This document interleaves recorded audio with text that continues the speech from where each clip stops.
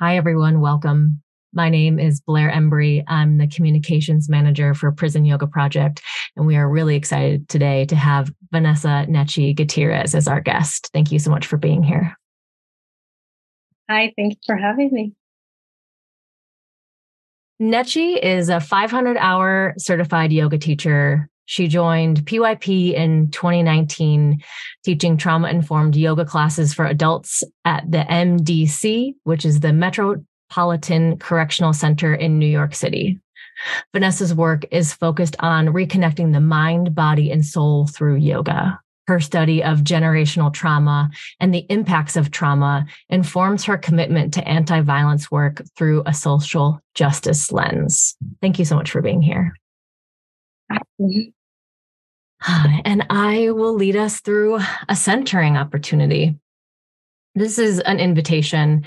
And if anyone is listening to this recording at a later time or you're driving, I recommend pausing and doing this at another point in time. So I'm actually going to start in a tall seated position, if that feels good for you. You're welcome to keep your eyes open or closed. And I'm going to lead us through a body scan. And before we start, maybe we can bring our focus onto the natural rhythm of our breath.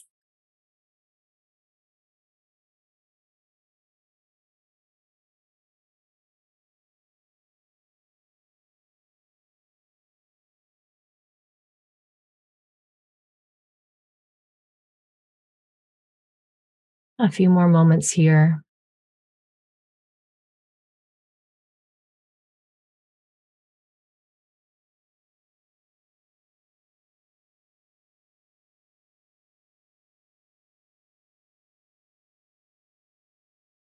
And a body scan is an opportunity for us to focus on different parts or different sections of our body that end in a holistic understanding and a felt sense of our body.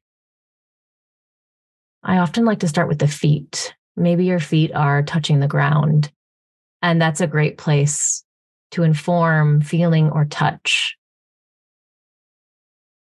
So bringing your awareness to your feet.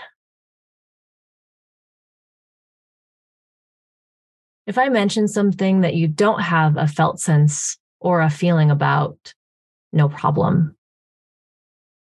A body scan is an opportunity to observe without judgment.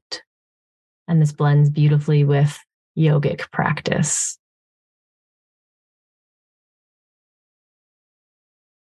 Creating a felt sense of our feet in union with the ground.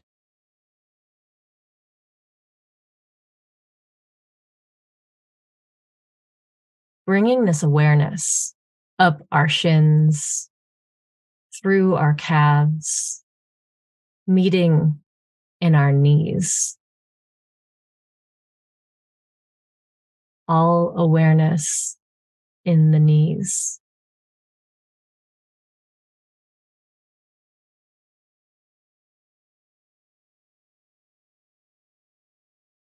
Allowing that awareness to flood up the front of the thighs,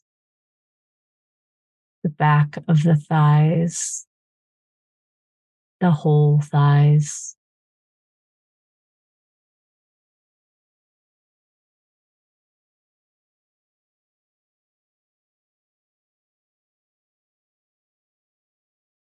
That awareness is resting in our hips, circling and surrounding our hips.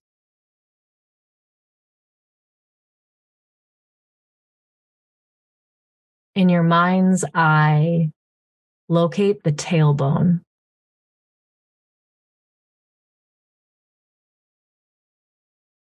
And like a ladder, allow your awareness to climb up your spine.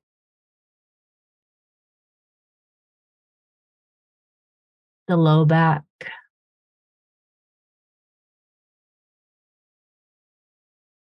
the mid back,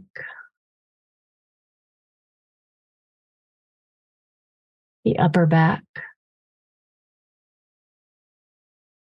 The awareness is resting on your shoulders.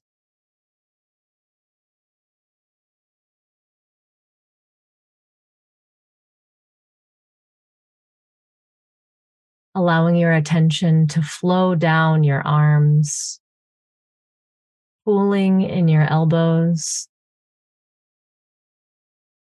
extending through your lower arms, reaching your wrists, your palms, all fingers and fingertips.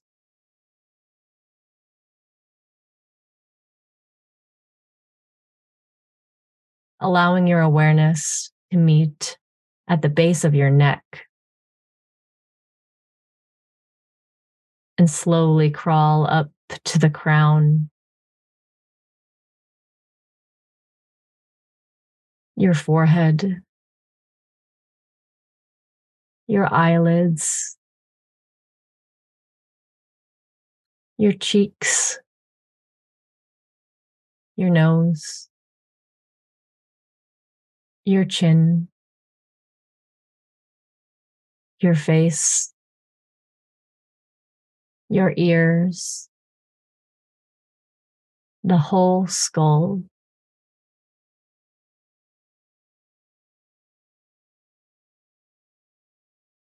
Bring the awareness to your upper body,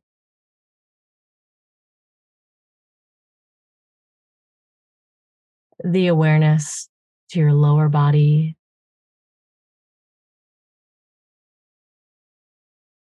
now whole body awareness.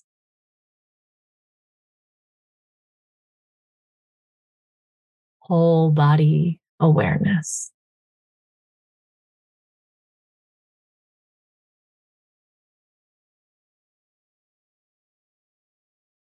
Allow this to seep in for another 5 breaths on your own time.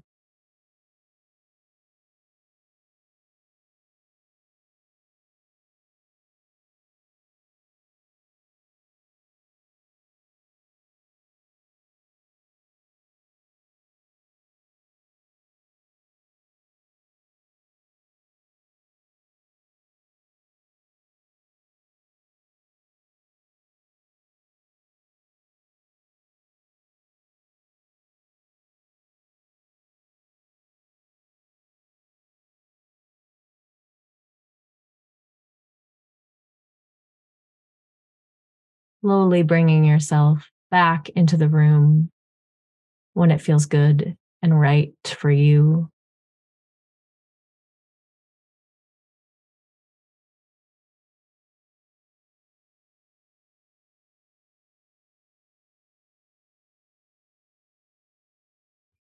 Thank you.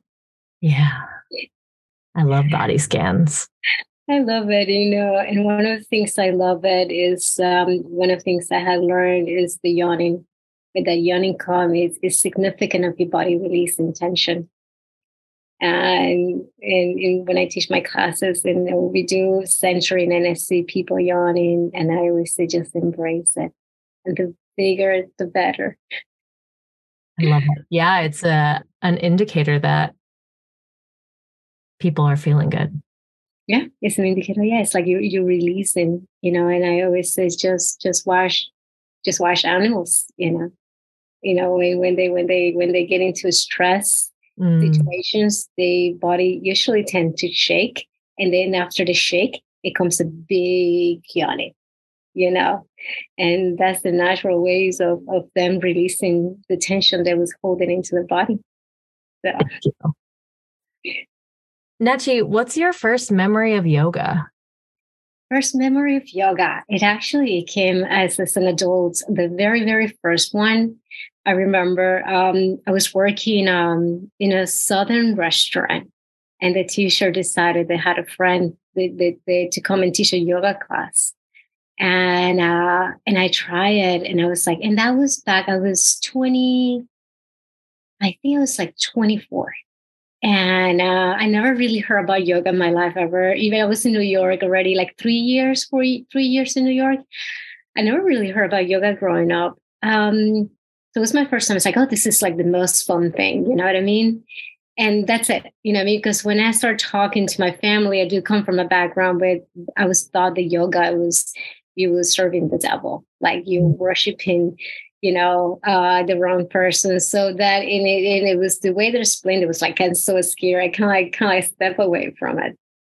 And then the second time then that I decided for actually really try it, it was, I remember going through some rough path, and I had a Groupon to this yoga studio in my neighborhood. And a person said, let's go do it. I'm like, sure.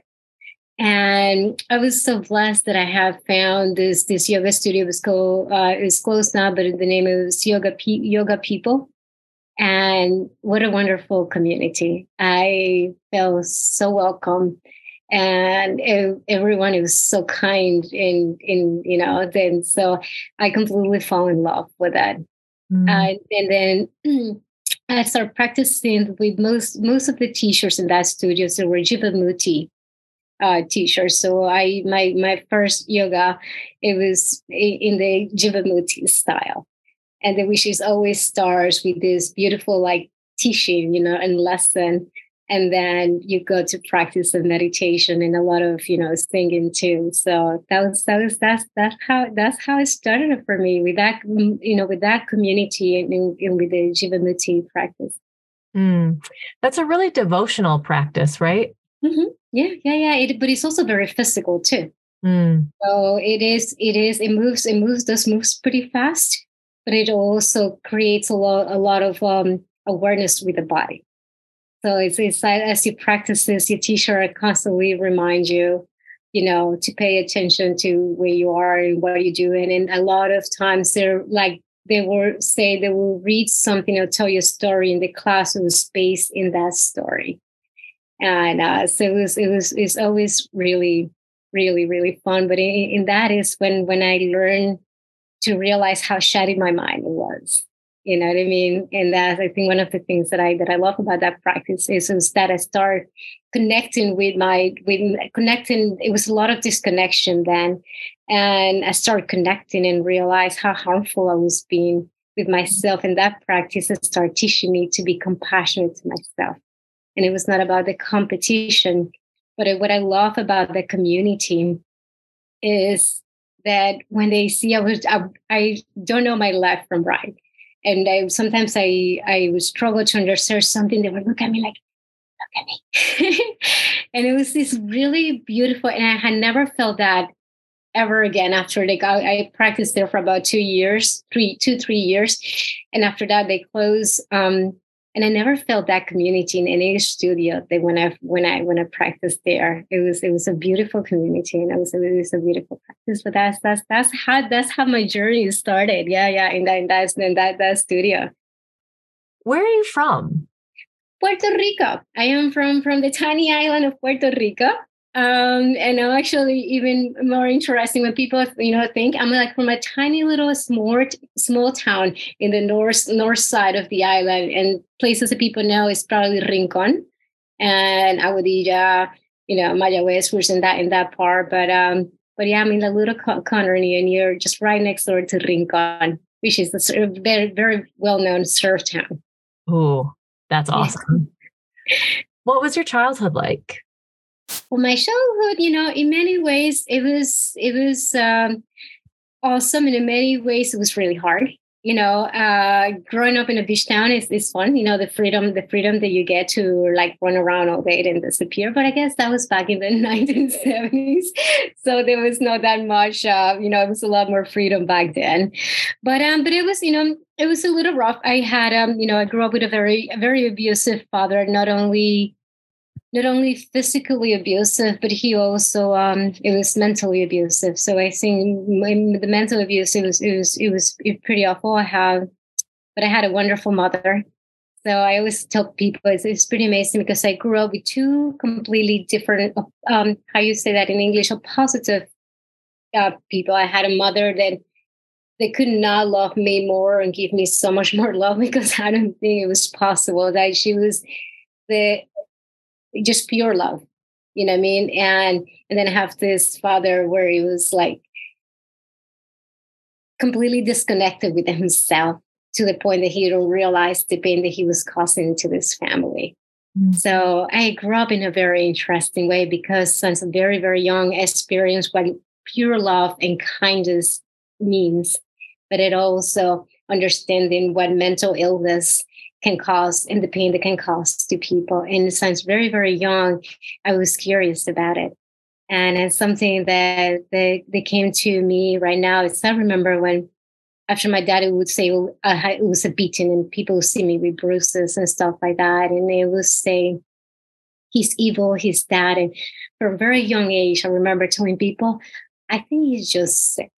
I think he's not well. You know what I mean?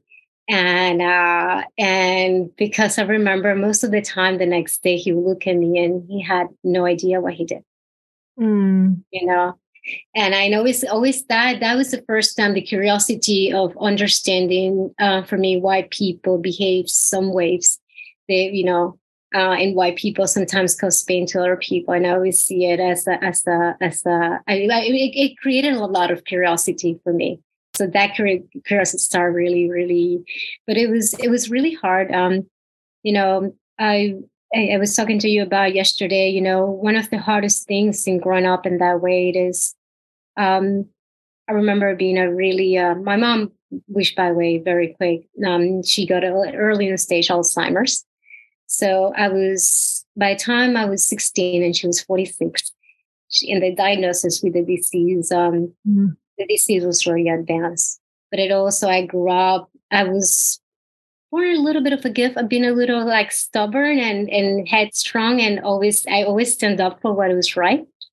So for many years at that point, by the time I was 15, 16, I always protected my mother. And I also have the strength. And when my dad was trying to do something, I would stop him and say, you can't do this and you can't do that. And of course, the beating went to me.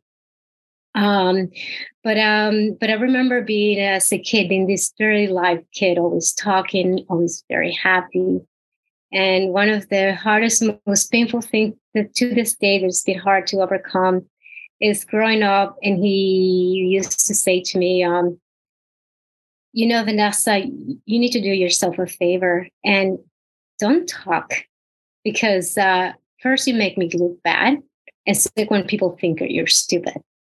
And then you could see myself like slowly start shutting down, and I think part of my trauma is kind of begin in that way. But at the same time, it was very confusing time to be so young and not understanding that, you know what I mean? So that was my childhood. And it was, it was having the ocean. It was very healing. Remember, I only live half a mile from the beach. So when I was able to walk myself to the beach, I would go to the beach and just sit down with the ocean and be with the ocean and just allow myself to be, and whatever pain I was going through, it's almost like I could let it go by just sitting down in the ocean and get the strength. It's like it represents so much strength to me.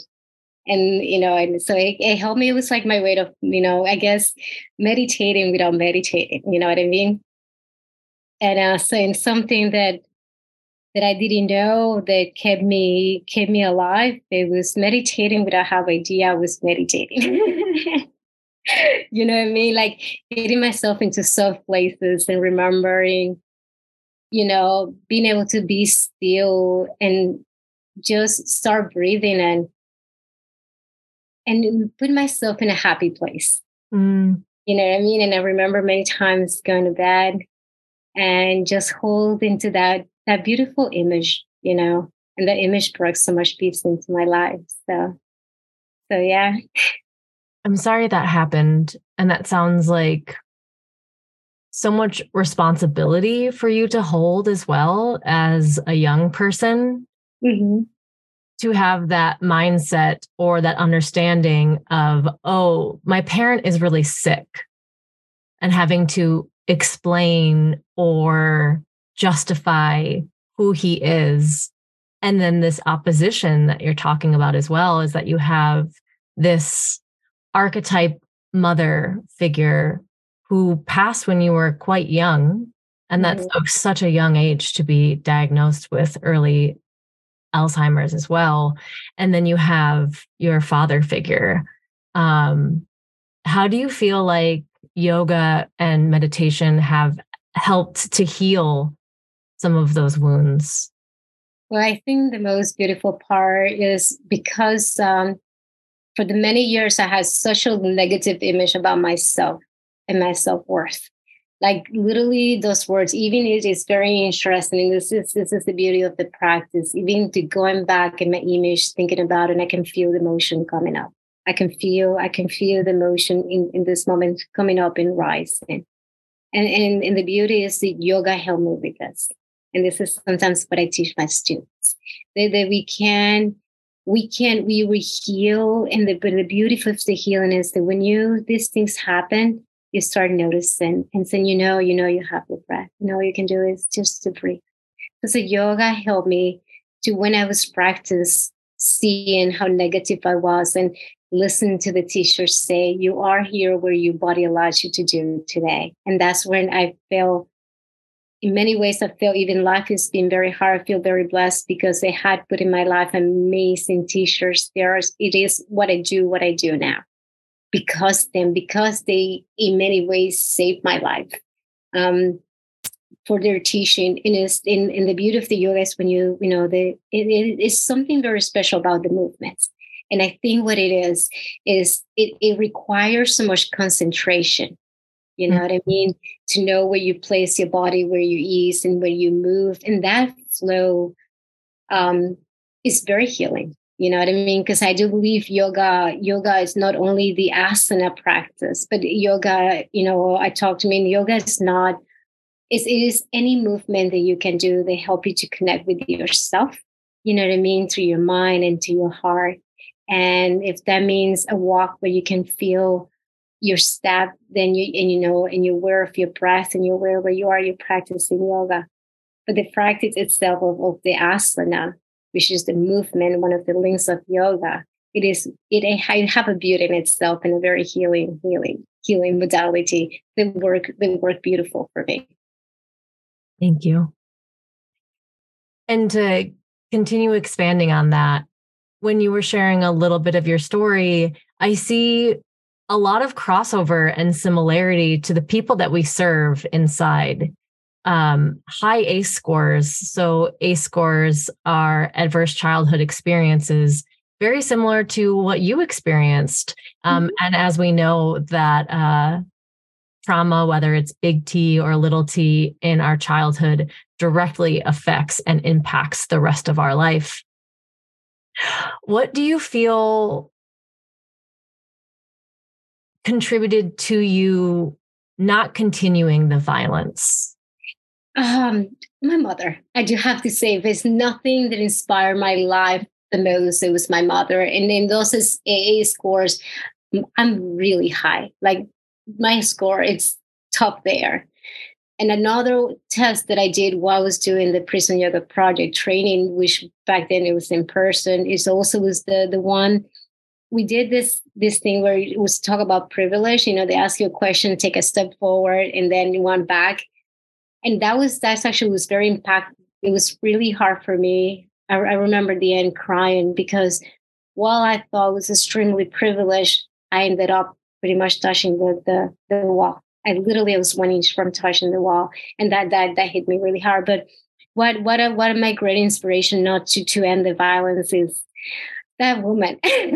That woman, my mother, that got it. I don't think it's possible to have more pure love like she did to, not to me, but to everyone who was around her. She was an art teacher. And one of the greatest memories I have to her, and one of my greatest inspirations, is when she had what the school considered the bad students, the trouble students. I clearly remember to say, she's like, they're not bad. They just need more love. Even think about it, I can become emotional, but it was that beauty that I had to tell people I had never, the short time that she was in my life, I had never saw her saying anything negative about anyone. but she almost looked at them with, even through my father, she looked at him with so much compassion that in my head growing up, being a teenager and trying to grow up and trying to understand life, it would be like, why? I don't get it. But it is amazing what a gift to now doing this work, say like, wow, what a gift I have in life.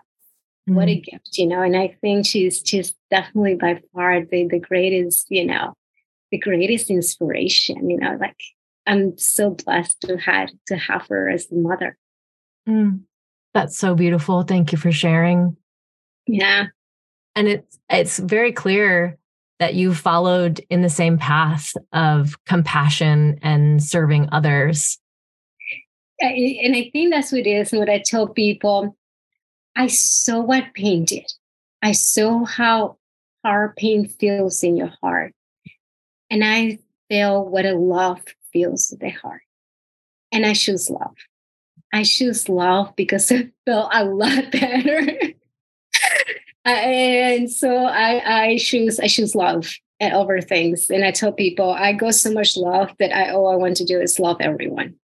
You know what I mean? And, and I remember a long time ago, I found this church community that was really amazing. And I, for the first time, I decided I'm going to go baptized because I really love these people. I love this church, you know what I mean? And I never really grew up. I grew up believing in God and having faith, but we never really kind of went to church or anything.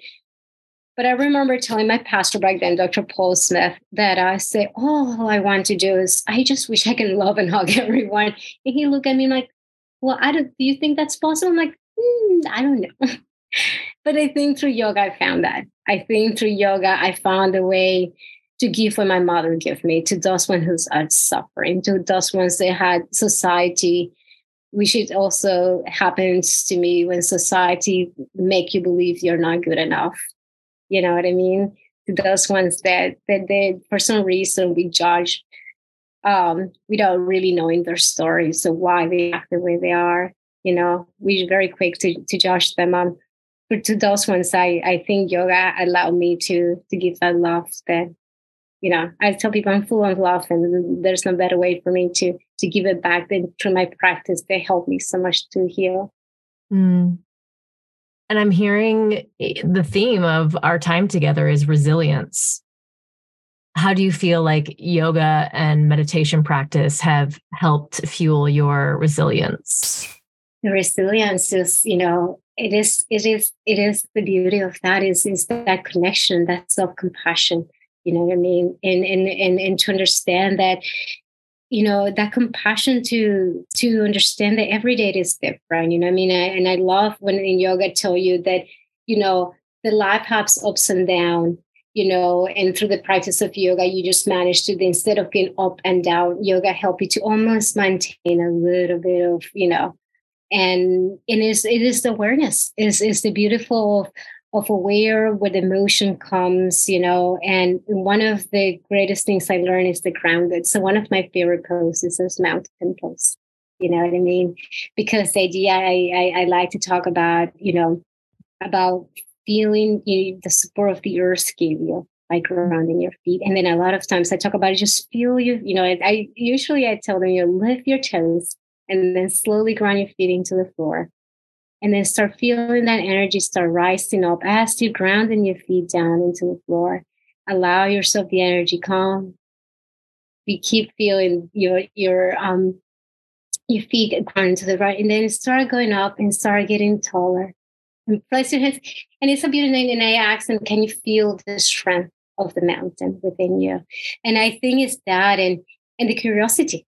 I love why, and I think that's to look at your body with curiosity and compassion, and then that's one of the greatest. I think I talk to my student I told them as we go, we practice here. This is 1 day a week, but the way you can keep practicing this yoga is I invite you to ask you around to take time through the day and to take a moment just to look around you and see what is happening.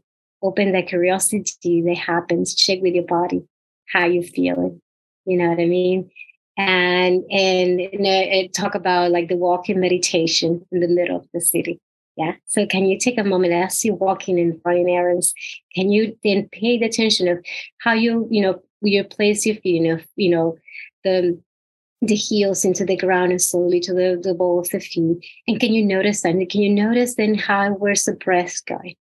And as you're doing this, can you take a look around and see what is happening and what is happening inside of your body? And for me, that's yoga in itself. That's meditation at the same time. Because meditation, we a lot of people have this misconception of the meditation is sitting down, still, cross-legged, and then and just closing your eyes and not think. And when I was doing my yoga training, my teacher said that's concentration. That's not meditation, but it's concentration. Which, when you have trauma, is something really hard to do. So I talk about the beauty of the through meditation is when you're completely aware of what is happening within you, when you're capable to notice and you check with your breath and you make that connection, then you're practicing yoga, then you practice meditation. You know what I mean? Something sometimes, so the movement, the connection. Sometimes I notice that still to this day, I practice what I did as a kid is when the emotions arise in a way, I allow myself, I love rocking, so somatics has been very important to me, not only yoga, but something that's been very, very healing in my life has been somatics. So I talk to my students about somatics, and I'm now sorely wishing away of somatic and acupressure is the Jin-Jitsu practice, and is about holding your fingers, and do you know that one, Blair? No. You don't.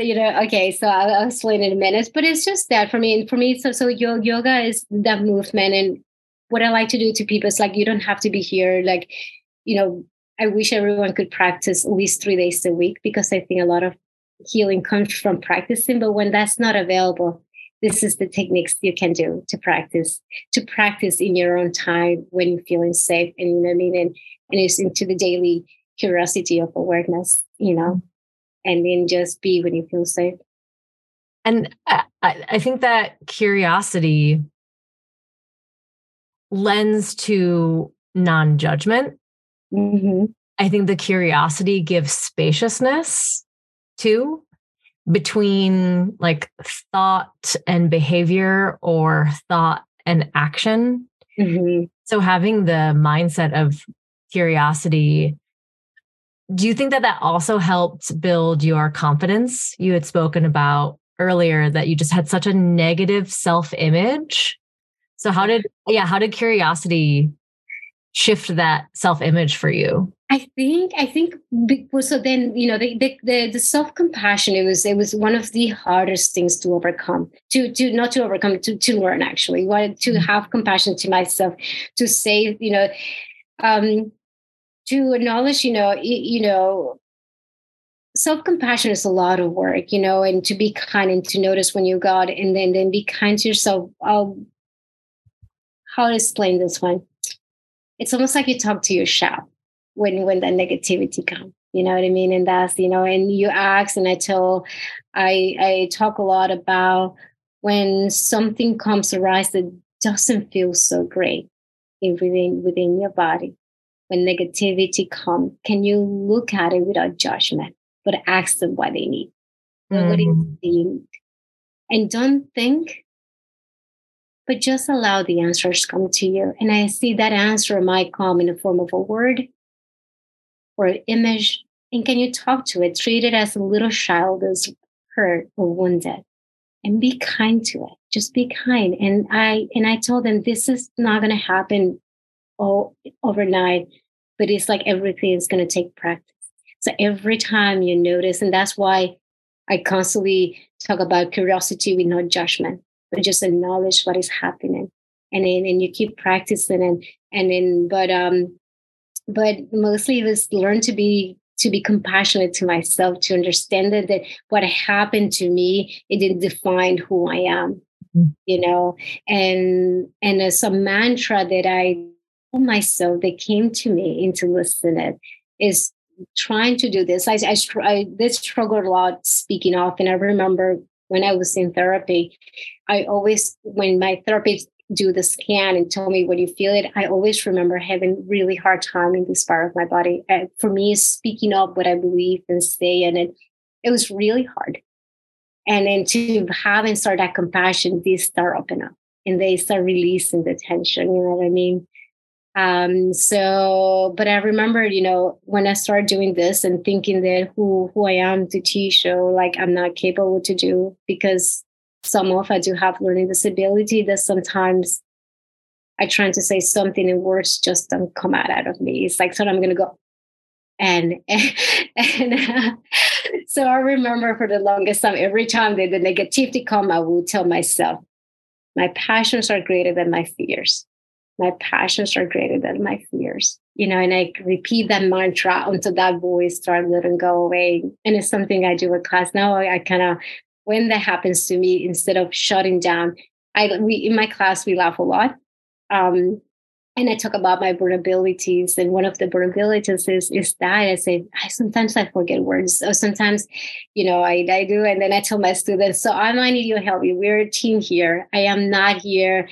I'm here to give, I have a knowledge. I had studied this, but we're a team. As when you heal, I heal. And for me, actually, you inspire me in the way to keep doing this and being here. And so I always say we are here together. So when I forget a word, I'm going to need your help. So sometimes I'll be like teaching something like push down, like ankle. Thank you.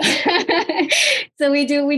I believe laughter is one of the most beautiful way of healing. But it requires so much compassion to yourself to be able then to look those things that we consider they're not the way that the society tell you it should be, or the way you should be, like, then when you let that go and go like, okay, you got my back. Yeah.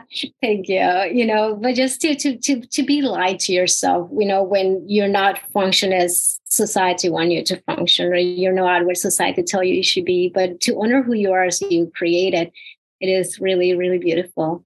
And I always say that everything I went through, it was beautiful in itself, because it showed me compassion. It showed me pure love.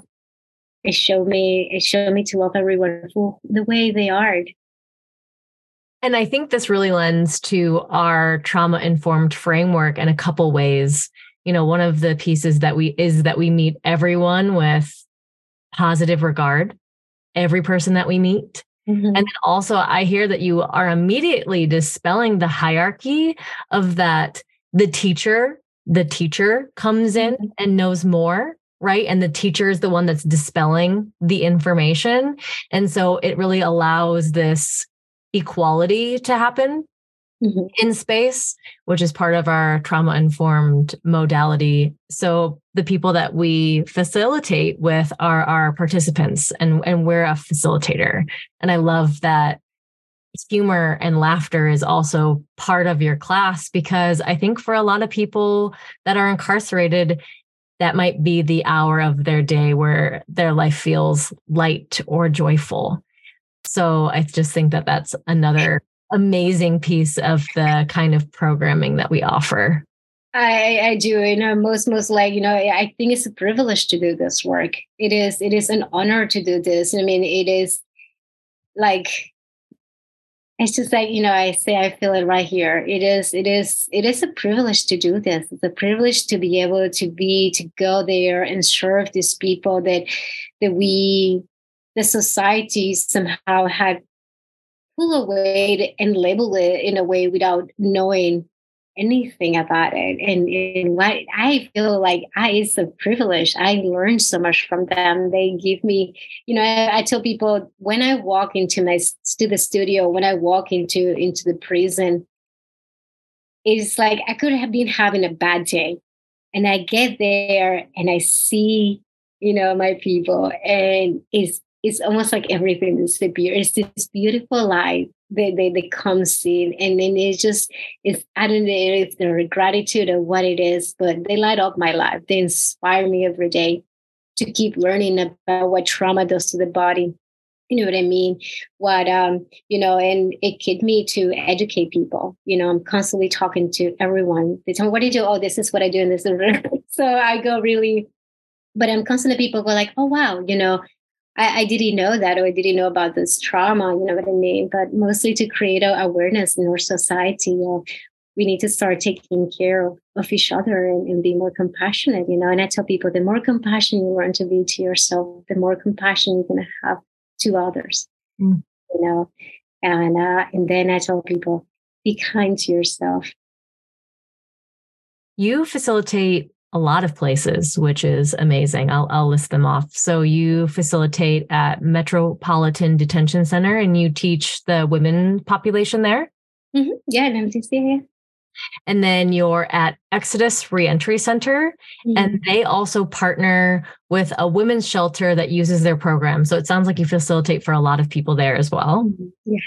And then there's an amazing program called CAVI, and that stands for Kings Against Violence Initiative, and that's in Brooklyn, and they facilitate at schools. Yeah, they facilitated in a high school, and then they're talking about it, also trying to bring the trauma informed into King's Hospital.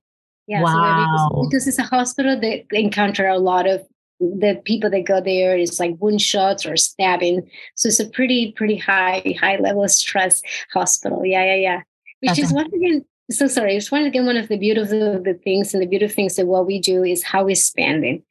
Because sometimes we think that, we have the prison that is within these walls, but then we don't think about the prisons that we live in as a society. And, you know what I mean? And sometimes how much harder is to where we know our foundation, our grounding is our feet, but it also our home. And if our home is not safe, it's really hard to find healing.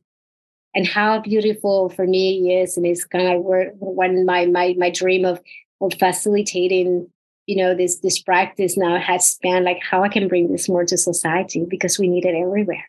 We need not only when people come out of prison to have to come to a house that is all highly traumatized and everybody's disconnected. How much beautiful it is if we can help the family and the society to learn how to support each other and self-ground themselves, and find the healing that we need as a society. I agree. Yoga and mindfulness. I would love to see it everywhere. Yeah, I feel like it needs to start in pre-K and then be in every work, and that's one of the things I might do in the fall if it's permitted. And when I mention it to the teachers, they love it. I say, how about that instead of having one class that we maybe get students, maybe not, I come maybe once a month or twice a month, and I help the teachers to have, with adding to their schedule, but adding like a quick centering exercises that are not only going to serve them, but they're going to serve the students. Because here, especially here in New York City, violence is growing. It feels, I tell people for the very first time in my life, I feel unsafe in New York City. Wow. And we already have, they're teenagers. They already don't get sleep. They already come from homes that probably have a lot of trauma. And how beautiful it is to start a day or start every class with just a few minutes of centering and observe what happened. And the teachers look at me like, yes, we're going to talk to. So we'll see, cross fingers. They're going to talk to the directors and see if they approve for me to come and give something for the teachers to offer their students. It would be incredible. I feel like it was the Dalai Lama. He said, if you want world peace, teach every sixth grader meditation or mindfulness, right? Something like that, right? Like start young. Yeah. So it's integrated. Exactly. I babysit twice a week, and I have this 2.5-year-old now. But when she was 6 months, I started teaching Peter Levine Wu exercises. It was funny because I would do it with my therapist, and I didn't know exactly why we were doing it until I read about it.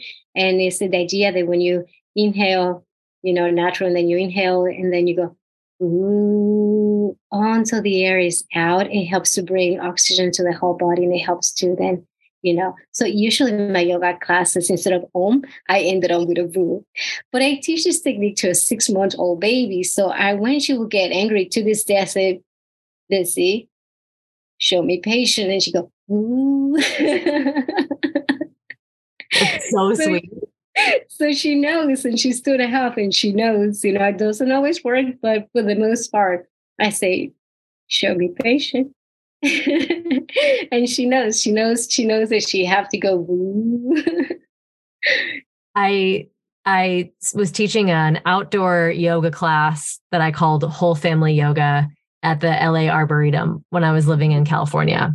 And I would incorporate nature. We're at an arboretum, we're outside, and to kind of get the kids' attention. And I taught bee breath, which is the humming. Oh, yeah, I love that. I teach that one. Yeah. And so I watched this little girl, and she's sitting there with her legs crossed, and she has her fingers on her face, and she's humming. And then she opened her eyes, and they were just so big. She was like, that was amazing.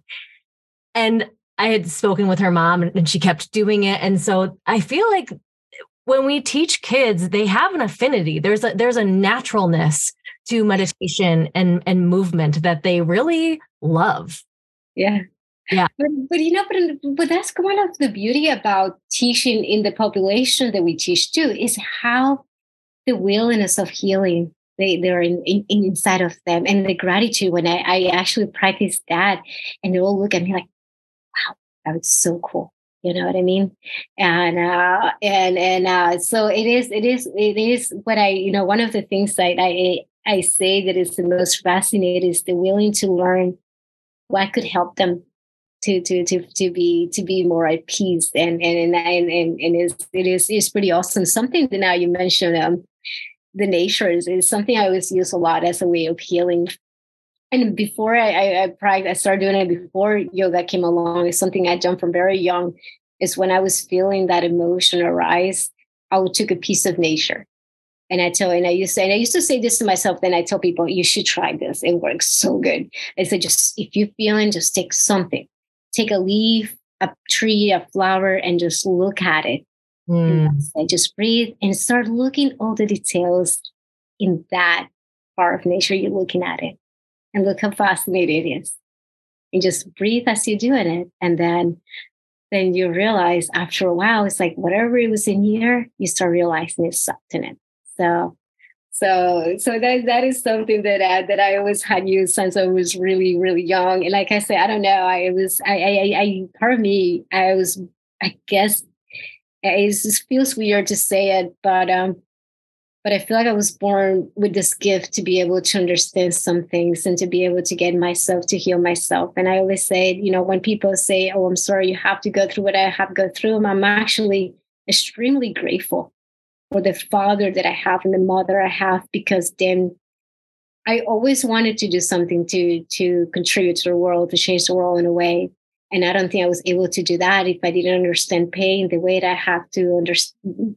I have to go through the pain that I needed to understand what it truly means. You know what I mean? And I would not understand love if I didn't have the love that I got in my life.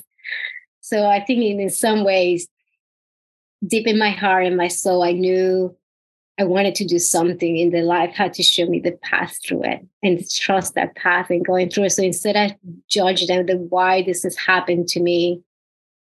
And I always say this to my student, because this is what I do, is what I'm learning from this. What is life teaching me about this, and how I can grow from this, and so it is, and for me, it's been a great healing, and once again, in the practice, and when you practice yoga, this become more alive. You know what I mean? When you start then connecting to your body, to the practice, and know that today it might be good, and then tomorrow it doesn't feel so good. No, you understand that compassion through your body is, I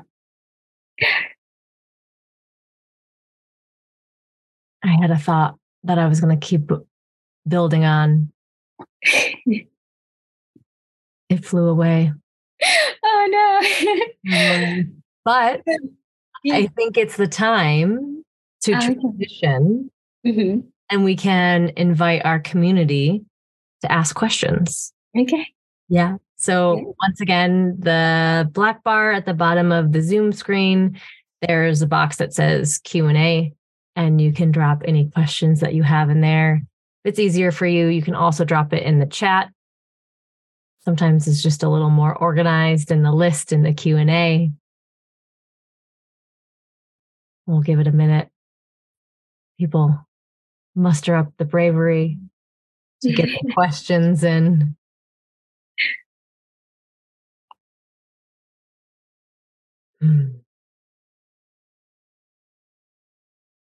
What practice or pose do you feel that people have been responding to lately? Sometimes I feel like it changes, but it changed around. I think, it's funny because I think my favorite, like I said before, is like mountain pose, because I think about, I joke about it. So if you go to a yoga studio, people say mountain pose and people just stand there. But if you understand the power of the pose, you know what I mean? And it goes with every part of every pose in yoga.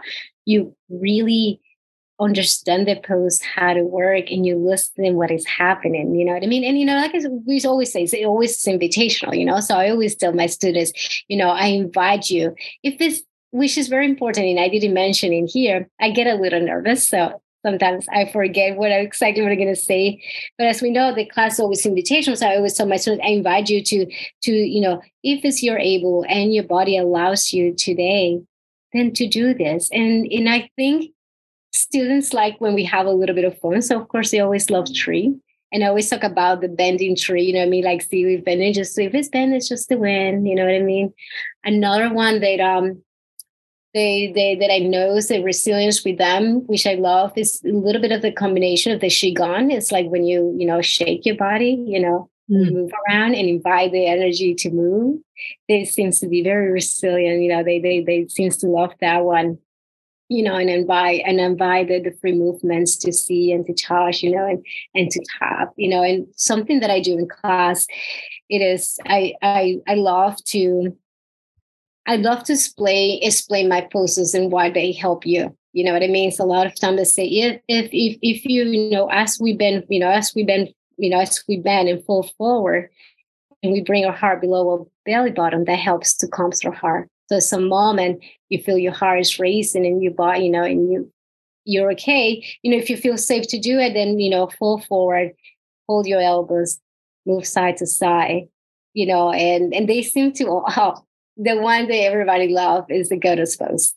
So sometimes we'll be joking about it and we do that and it's okay. And I look at them and they know by the time I look at them, I say, what is coming? Everybody started laughing. I'm like, okay, let's show that goddess at us. And then we go. And everybody, it feels like, it's almost like, I don't think it's been a day that when like people just go like, everybody just, they feel so empowered, I think, and they just laugh so much when we do that. And so, it's just, I feel like I use so many things, but I think, I think goddess pose, sometimes when we practice balance, people seems to be, to love that. And I talk about, the more we trying to control balance, the quicker it's to lose it. But when we trust that balance, when we trust the pose, then it comes more ease, with more ease. So I like that. So it's the same thing. The more we trying to, the more we trying to control life, the more complicated. But can we trust? Can we trust that process in life? Can we trust and allow it to how to evolve? Thank you.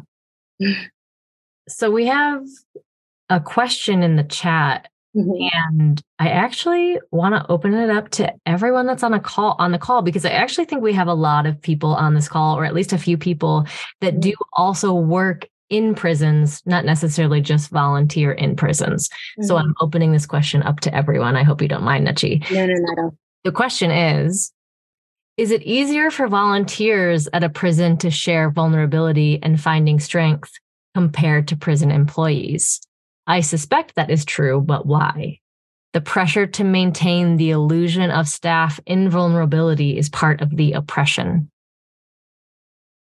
Coming in with a whammy. Yeah. Yeah. And I do think everything that you're saying has deep truth to it. Part of being a facilitator inside as well, it's not to say that we don't have boundaries. We actually have to have very, very good boundaries to go. Yeah. Right. Like, I don't think that this work is for everyone. I think that you have to have a lot of discernment. I think that you have to have a lot of awareness, and really, really good boundaries. Yeah. That's just the nature of the work. That's the nature of where we are going into. And that's the paradox of our work as well. I'm not a correctional officer. I don't know what it's like to work in a prison or to have that be my job. But I imagine that even circumstances beyond a correctional officer's control is that they have systems that they need to work within. And part of that is the separation. Part of that is the safety or the separation from someone who is incarcerated versus someone who is caring for the incarcerated. And I think that this speaks to some of the issues that we have with mass incarceration. You know, we have a retributive or a punishment incarceration system. It's not rooted in rehabilitation or healing. And so I think this conversation is, and the movement that we're wanting to be part of, is shifting this colossal system from a system of punishment. And that does not mean that we are not wanting accountability. We're shifting from punishment to healing. But I'm interested in if anyone else is going to jump into the chat too. Yeah, no, just to talk about like what you say, yeah, and something I mentioned, when you do this work, yeah, it's very important, to feel, to be in a good place. You have to. I had a lot of therapy, so I have worked on myself really a lot for many years now, and to this day, I still talk to my therapist. You know what I mean? Because the support is very important, but be very grounded is very important.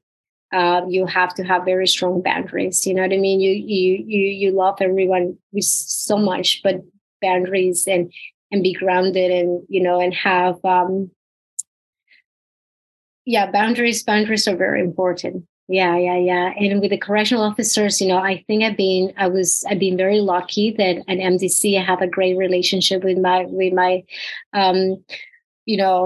with everyone in there, with my correctional officers. The one that runs the program, she's amazing, and I have a great relationship with her.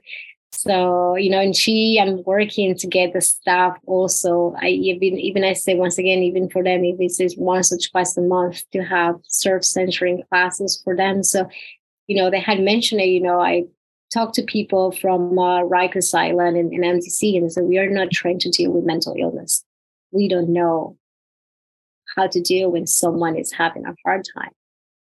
So it will be wonderful, to get it. But I know it changed by state. I know it changed by prison. But so far, yeah, I've been very lucky. Mm. And I think also talking about vulnerability of going in as well, I think there's, again, the balance. If I am feeling really off, I don't want to go inside. I think that you can see so directly your impact when you go into a prison. Yeah. Not like walking into other rooms. You do have, it's a ripple effect. There is a wave that's happening. So just speaking to some of like the nuances of being a facilitator inside as well. And just to plug kind of another program that we do, our founder, James Fox, we do a series called Prajna, and it's open to facilitators in our community. Anyone who's doing our foundational training can come, and anyone who's a paying member of our community site can come. And this is definitely where we get into some more of these nuanced conversations, because the work that we do is really complicated. Yeah. I do agree with that. And something to share with that vulnerability. I share some of my vulnerability. I don't share everything. I share some stuff that I know that might help. But sometimes because I say these things that happen to me, and sometimes of my processing disorder, sometimes when I get nervous, and one of the things trauma is funny sometimes when it come knock my door and I know I have to center myself. A lot of times in class, I would say, okay, something is arising. So let's all, and when I see someone that is getting there, I know they're start like feeling something. I bring everyone together, and I literally almost like I don't stop, but I almost bring a grounding exercise at that moment. So I said, let's all take a moment to find ourselves, to ground ourselves, and to be here, in community, and I think that's something, to be with your students, to read where the class it is and what people it is, and to move with that. Thank you. Okay, we've got the chat coming, which is great. So a person who does work in the prison is saying, interesting. So if you're feeling too vulnerable as a volunteer, you might opt to not enter the prison that day. But what if it's your job? Not so simple to call off. Maybe the alternative is to pull up the shields and present as invulnerable. Yes. I think that our shields and our masks, however they appear, are safety. Whether you're in a safe situation or not a safe situation, this is a personal theory, but I think so much of our own stuff comes back to, am I safe or am I not safe? And that dictates how we present ourselves. That dictates how we show up. That dictates our relationships, our vulnerability. So I think the answer to so many things, whether we're thinking about it or not, is, am I safe? Mm-hmm. And then we've got another response. Regina, I've thought about this. I'm a mental health therapist in a prison. See, this is why I wanted to open it up. We've got amazing people in this room as well. Okay, I'll keep going. I see clients individually and also lead a group. In the group, I am more laid back and find myself wanting to be vulnerable in my teaching. However, I have to be careful. Some of the people in the group are also my individual clients. I've thought about what it would be like to be a volunteer instead of a worker and how I might be able to be more open. I do agree that boundaries are very important in this work. Yes. So I'm just thinking of if I want to share the story or not. I think we also have to take into consideration, which I know that all of these people that work in prisons as well and be there full time, is that they are also violent places. And so it's this juxtaposition, right? Because you're wanting to make places safer. Places are violent. And then there's also oppression happening that makes places violent. And I can also see how someone working in a prison might feel powerless to help shift the culture in a prison. I think it takes everyone. It takes a top down. Unfortunately, that's where we are currently. But that's also why being part of movements and having conversations with your coworkers, having conversations with bosses, I don't have all the answers. We don't have all the answers, but it will take all of us to figure it out. And having conversations like this and coming together and being vulnerable and being truthful in what it is like to also work in a prison full time. And clearly I see everyone that is in this room as well as doing amazing work in prisons. A mental health therapist in a prison, that's invaluable. And we need 100,000 more of you. So also thank you for being here and thank you for your work. And I don't have all the answers. Yeah, no, it's like I said, it's almost like to truly make a change. It's like that's we need to start doing this work everywhere. Not only in prisons, but we need to start going, so we start healing each other, you know what I mean? And I think one of the greatest thing in how some of my dreams has shifted is how I can find people within community to do the work that I do. So now I feel for me, it's not only to be this facilitator in this place. I am looking now. in someone in that community, they could be a good, a future facilitator, because I believe the community heal within itself. So how beautiful if we can start making this within the people that work in the correctional officers, but with the people within prison. That sometimes I make printouts and I say, hey, if you need to practice, this is what you do. And I go into sometimes I dedicate a day to practice stuff, because I feel we heal together, but we heal in community. Absolutely. Yeah. And I think healing communities, building community, knowing your community is healing on so many levels. Yeah. Mm.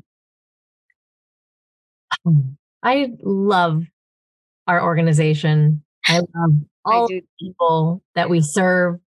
I love all of the people that come and join us in these thoughtful discussions. And I also love that I usually have more questions than answers when I leave. And then it fuels my curiosity to go and learn more and to dive deeper in. I think I've been part of Prison Yoga Project about 3 years now. And I don't even know if I'm breaking the surface of really understanding this colossal system that we're all a part of, whether we acknowledge it or not. I feel like all I do is study. I feel like I do is read and keep reading and trying to keep understanding. But this is a beautiful organization, and I love how it's expanding. I love how it's expanding now to do other things. Because like I mentioned before, we have the prison within these walls, but then we have the prison that we live within our own community, in our neighborhood, and how we can heal that. I'm very excited to see the organization grow and to be part of such an amazing community. Thank you so much for being here today. Thank you for taking the time out of your beautiful, busy life, running around, facilitating all around New York City, Brooklyn. So thank you so much. Thank you for your endless dedication to the work and the people that we serve. Thank you to this community for just being involved and engaging in conversations. There's a few ways you can continue to stay involved. If you haven't already, I highly recommend our foundational training. It's about 24 hours of self-paced work. And then we have between 4 and 5 2-hour workshops where you can come and join. And we do a little bit more embodied work in the workshops, as well as fruitful discussions like this. We host about 2 webinars a month. You can go back and check out all of the recordings. We have some of these webinars up on our podcast as well. Thank you again to this amazing community and to all of the people that we serve. And the one thing that I was thinking about as well is if you work in a prison, ask for yoga and mindfulness programs. We will serve correctional officers as well. We would be more than happy. We would love to expand programming. So I don't know if you have a resource manager, if you have HR, talk about mental health and correctional officers.